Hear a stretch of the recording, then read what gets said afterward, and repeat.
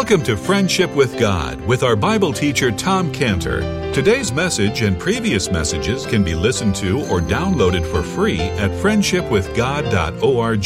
Friendshipwithgod.org. You can also obtain free resources from Tom Cantor and view our online bookstore at friendshipwithgod.org or call us at 800-247-3051. 800-247-3051.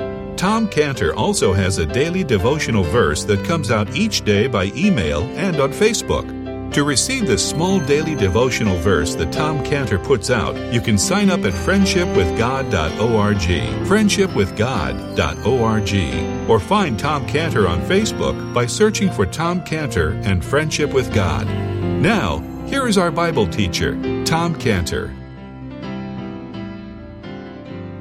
Why have I been forsaken? Why is God so far from me? Why are my prayers not being heard?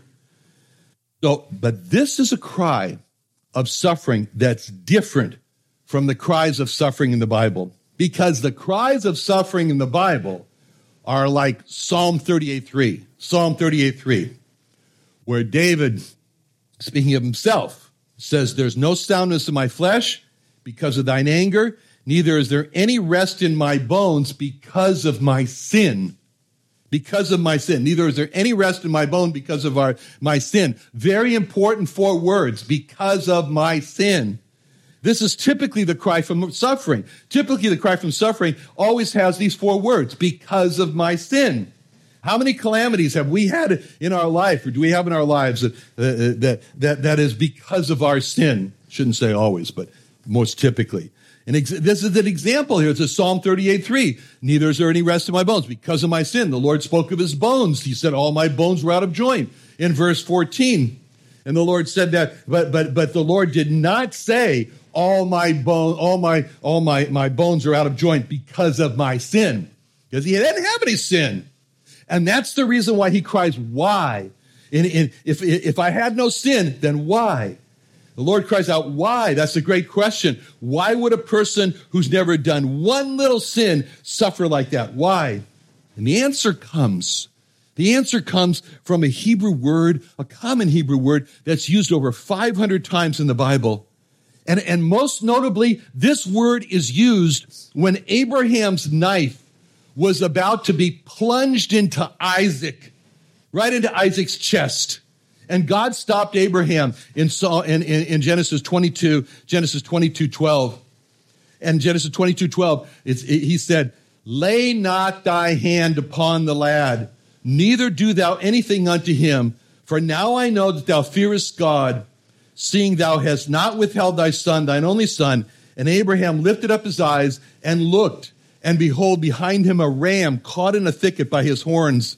And Abraham went and took the ram and offered him up for a burnt offering in the stead of his son.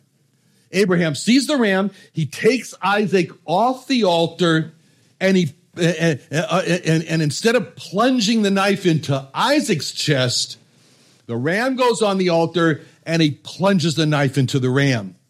And just as the ram took Isaac's place under the knife, so the Lord Jesus has taken the sinner's place under the knife, and the Lord Jesus is in the stead of sacrifice. And what was done here is all tied up in this word, in the stead of. A very common word, takat, which is translated in the stead of. But it means under. It means under. So if you looked at the knife in Abraham's hand, then the meaning of takat, or under, becomes clear. Isaac was takat, or under Abraham's knife. It was about to be plunged into him. And that is symbolic of Isaac being under the judgment of God for his sins.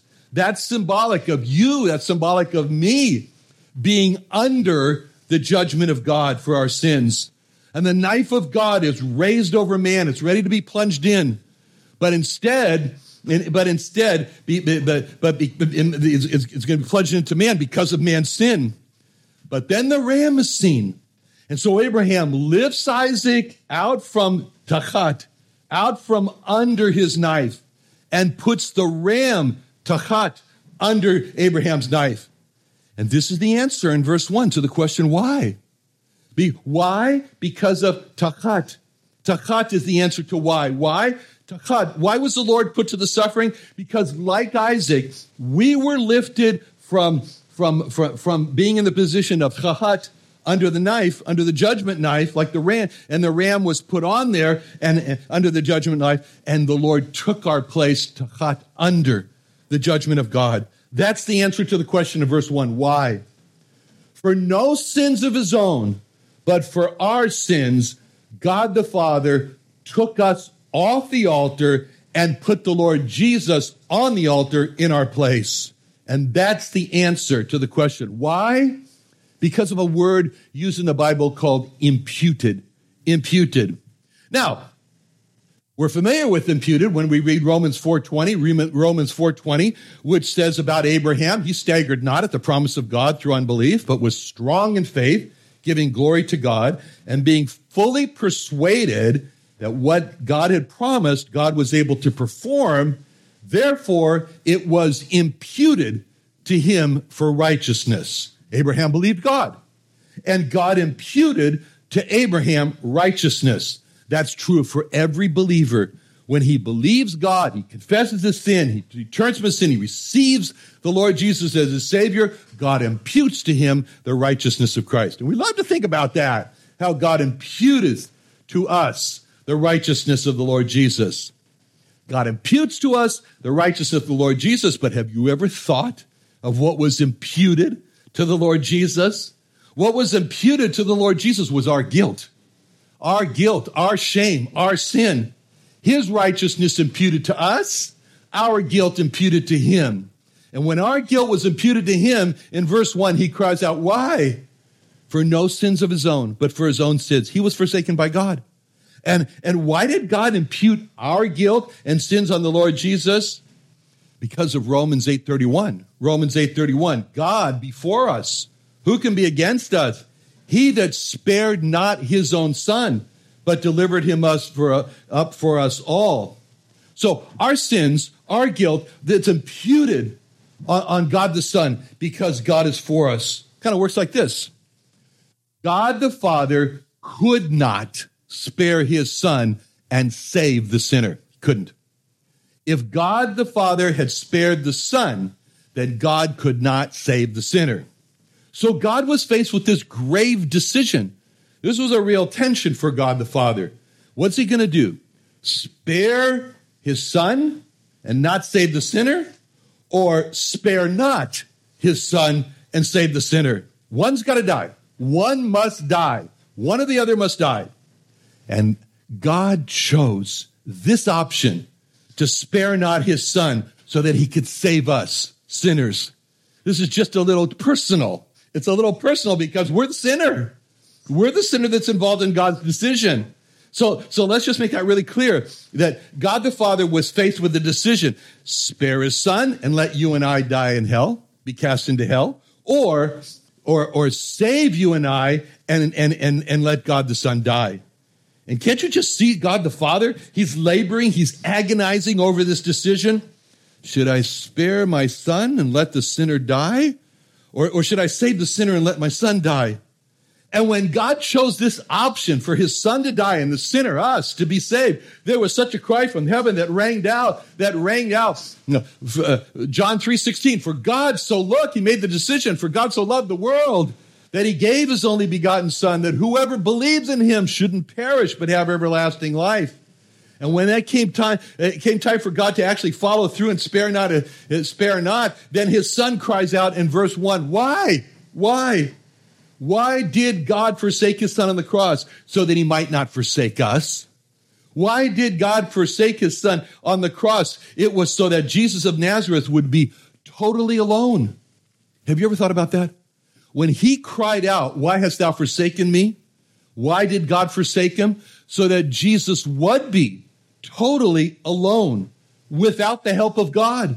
Why are we so far from helping me? He was alone without the help of God. And he goes into battle with Satan alone without the help of God. And when the Lord cries out in verse 1 here, why art thou so far from helping me? It shows us he did not have the help of God when he went into battle against Satan. This was so different from what you and I know in life. It's so different from what he knew in his life. What we said in John 8:29, he says, the Father hath not left me alone. Before this point, he could say, the Father hath not left me alone from John 8:29. But now he is alone. He is forsaken by God. He's without the help of God. He's all alone. And now all alone, Jesus of Nazareth, without the help of God, fights Satan, and he beats Satan, and he gets the victory over Satan all alone, all by himself. That's the victory of Jesus of Nazareth, all alone, without the help of God. He cries out, my God, why hast thou forsaken me? That we might know that he was alone, forsaken of God. He says, why art thou so far from helping me? That we might know he didn't have the help of God. He was our David all alone out there in the battlefield against Goliath, Satan Goliath. This was his own personal victory over Satan.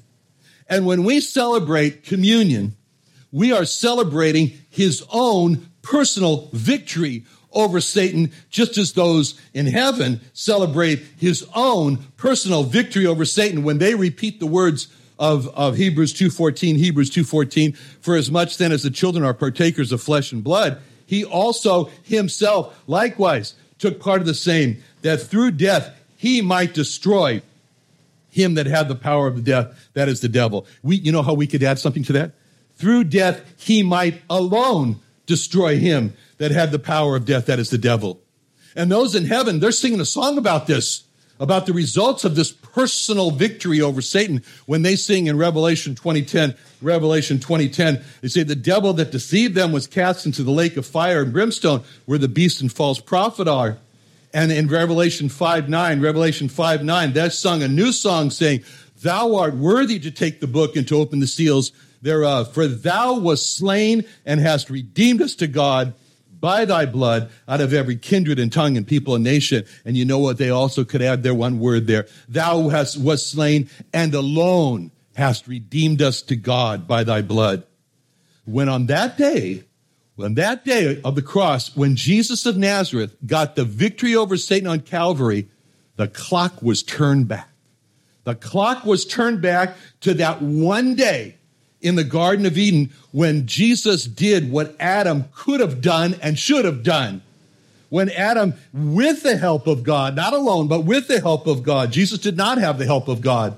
He was forsaken by God. And the Lord Jesus made himself just like Adam, just like man. Only at the cross, the Lord Jesus actually was more vulnerable than Adam was, because Adam had the help of God to resist the devil. But when the Jesus cries out, my God, why hast thou forsaken me? That shows us how much more vulnerable he was than Adam, because he didn't have the help of God. And in that vulnerable state that we will never be in, the Lord Jesus went in alone to fight Satan, and he won. And that's the wonderful thing. That's why I say sometimes he put the fruit back. He put the fruit back because he stood alone as a man, completely as a man, even more vulnerable than any man ever was, because he was forsaken by God. He didn't have the help of God. And in that state of total vulnerability, alone without the help of God, he resists the devil, he fights the devil, he does not sin, and that's why we admire him. That's why we worship the Lord for his personal victory over Satan. And not only us, we admire him, not only the saints here, but the saints in heaven also, and the angels also admire him for them. And the Father also admires him for them. And the Father cries out in Matthew 3:17, this is my beloved Son, in whom I'm well pleased. You know, that was God saying, that's my boy. That's my son right there. Look at him, getting the personal victory over Satan all alone. And what's so important to see was when he cries out, my God, why hast thou forsaken me? Is that he was expressing a shock and a dismay, but he never complained against God. He never said, God, you're wrong to forsake me. He never blamed God. He never said, God, it's not right what you're doing. It's unjust. See, that would have been to accuse God. He never did that. So let's summarize all that we've learned from his cry. His cry, my God, why hast thou forsaken me? First, from that cry of my God, why hast thou forsaken me? In verse 1, we learn that there was no basis for accusing him of any sin. There was no charge of any personal sin. So he cries out, why? Second, from his cry of my God, why hast thou forsaken me? In verse 1, we learn that the only reason that he suffered on the cross was because of our guilt, our shame. That was imputed on him. It was imputed on him. It was like, my God, why hast thou forsaken me? And the answer comes back, because you're bearing the sins of the world. And third, from his cry of my God, why hast thou forsaken me? In verse 1, we learn his death was a ransom for our redemption, an atonement. And fourth, from his cry of my God, why hast thou forsaken me? You know what we learn? We see how really evil sin really is, how much God hates sin. I mean, that causes us to learn that no one should ever diminish the evil of sin. When last Friday, my Uber driver and I, we were speaking about sin, and we were speaking about the sin of lusting after other women. And he said, oh, that's a little sin. So he said, that's just a little sin. And I told him, I said, what you call a little sin, God calls a big sin. And when the Lord cries out in verse 1, my God, why hast thou forsaken me? We learn about how evil sin really is. And fifth, when he cried out, my God, why hast thou forsaken me? We learn how great is that valley. How great is that separation between God and man? You go over to that one room there in the museum, and you see the depiction there, the illustration of man in his sinful state on one side of the valley and God on the other. That's a great valley. It's a valley that blocks all prayers to God. It's a terrible separation from all help. And sixth, from his cry of my God, why hast thou forsaken me? In verse 1, we see the dilemma that God the Father was faced with by knowing that someone has to die. One must die. Either it's going to be us who are going to be cast into hell for eternity, or it's going to be, and so his son would be spared, or it's going to be him that will die for our sins and will be spared. And he chose the second one. So when the Lord Jesus cries out, why? It shows us amazing love for God's choice. It shows us the amazing love of 1 John 4:10. 1 John 4:10, herein is love. Not that we loved God, but that he loved us and sent his son to be the propitiation, or the offering that covers, the propitiation for our sins. It also teaches us how great is this sacrifice. It shows us how great is the judgment and the wrath on a person who refuses and says to God, no, thank you. No, I don't want that. I'm fine. I don't need religion. It shows you that because it says in Hebrews 2:3, how shall we escape if we neglect so great a salvation, which at the first began to be spoken by the Lord? How shall we escape? Where's the escape for a person who just says, it's not for me, it's not my cup of tea? Hebrews 10:29 says, of how much sorer punishment, suppose ye shall be thought worthy, who hath trodden under foot the blood of the Son of God, counted the blood of the covenant wherewith ye are sanctified, an unholy thing. Seventh, from his cry of my God, why hast thou forsaken me? We learn how alone he was. Without even the help of God. When he went in and he fought and he conquered the devil, he was all alone. Why are you so far from helping me? So that the victory will be totally yours. And eighth, from his cry of my God, why hast thou forsaken me? We learn that he was forsaken so that we'll never be forsaken. Like the hymn says, did ever saint find this friend forsake him? No, not one. Or sinner find that he would not take him? No, not one. Jesus knows of all our troubles. He will guide till the day is done. There's not a friend like the lowly Jesus. No, not one. Why? Why art thou so far from the words of my roaring? So that the redeemed will never have their prayers unanswered. Now, John has recorded for us this very special detail about his tongue cleaving to his jaw. And John writes about this in John 19:28, when it says, after this, Jesus, knowing that all things were now accomplished, that the scripture might be fulfilled, saith, I thirst. John is the only gospel writer that tells us that the Lord said, I thirst. And then John says that the scripture might be fulfilled. But where is that scripture that might be fulfilled? I thirst. The scripture that John is referring to is in verse 15. My tongue cleaves to my jaw. John saw that the statement of I thirst is a fulfillment of verse 15. Okay, so that's our introduction to today's message. Now we're going to come to the verse which is in his heart cry from the cross, which is verse 16. Verse 16. For dogs have compassed me, the assembly of the wicked have enclosed me, they pierced my hands and my feet. So he turns to his enemies and he sees what they have done to him. This is like being in the Garden of Gethsemane when the Lord was surrounded on every side by his enemies in Matthew 26:47. Matthew 26:47. While he yet spake, lo, Judas, one of the 12, came, and with him a great multitude with swords and staves from the chief priests and elders of the people. So here's a cry, oh no, many bulls have compassed me. And here's also an expression of the great perseverance of the Lord. He's got this sad cry for help. And we especially see just how far he was pushed. And there's this group of animals, they're on the hunt. They're forming how animals do. They form a circle around their prey. And then they slowly close in that circle for the final kill. And we see the prey here. It's a gazelle, it's a deer, and it's surrounded by the hyena dogs. And we see the deer desperately panting. And only here, the picture is not of a deer, it's of the Lord.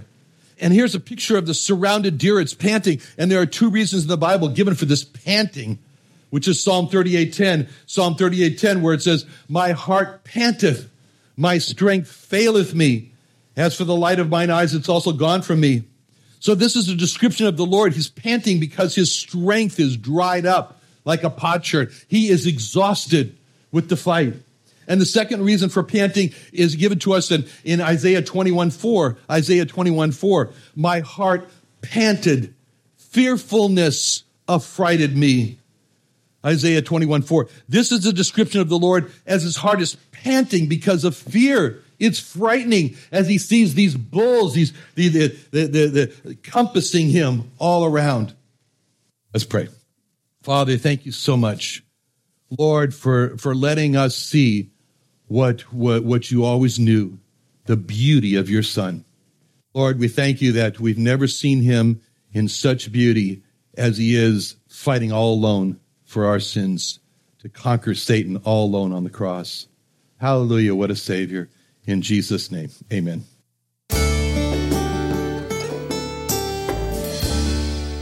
Another wonderful day studying the Bible with our Bible teacher Tom Cantor here on Friendship with God. Don't forget that today's message and previous messages can be listened to and downloaded for free at friendshipwithgod.org. friendshipwithgod.org. You can also go online to find free resources from Tom Cantor and our online bookstore at friendshipwithgod.org. You can also find Tom Cantor on Facebook, and you can also go to friendshipwithgod.org and sign up for his daily devotional. Tom Cantor is also the founder of Israel Restoration Ministries. You can visit that website at israelrestorationministries.org. You can write to Tom Cantor at P.O. Box 711330, P.O. Box 711330, Santee, California. Santee, California 92071. Or email Tom Cantor at tomcantor@friendshipwithgod.org. Tom Cantor at friendshipwithgod.org. Or for more information about Tom Cantor and Friendship with God and Israel Restoration Ministries, call us at 800-247-3051.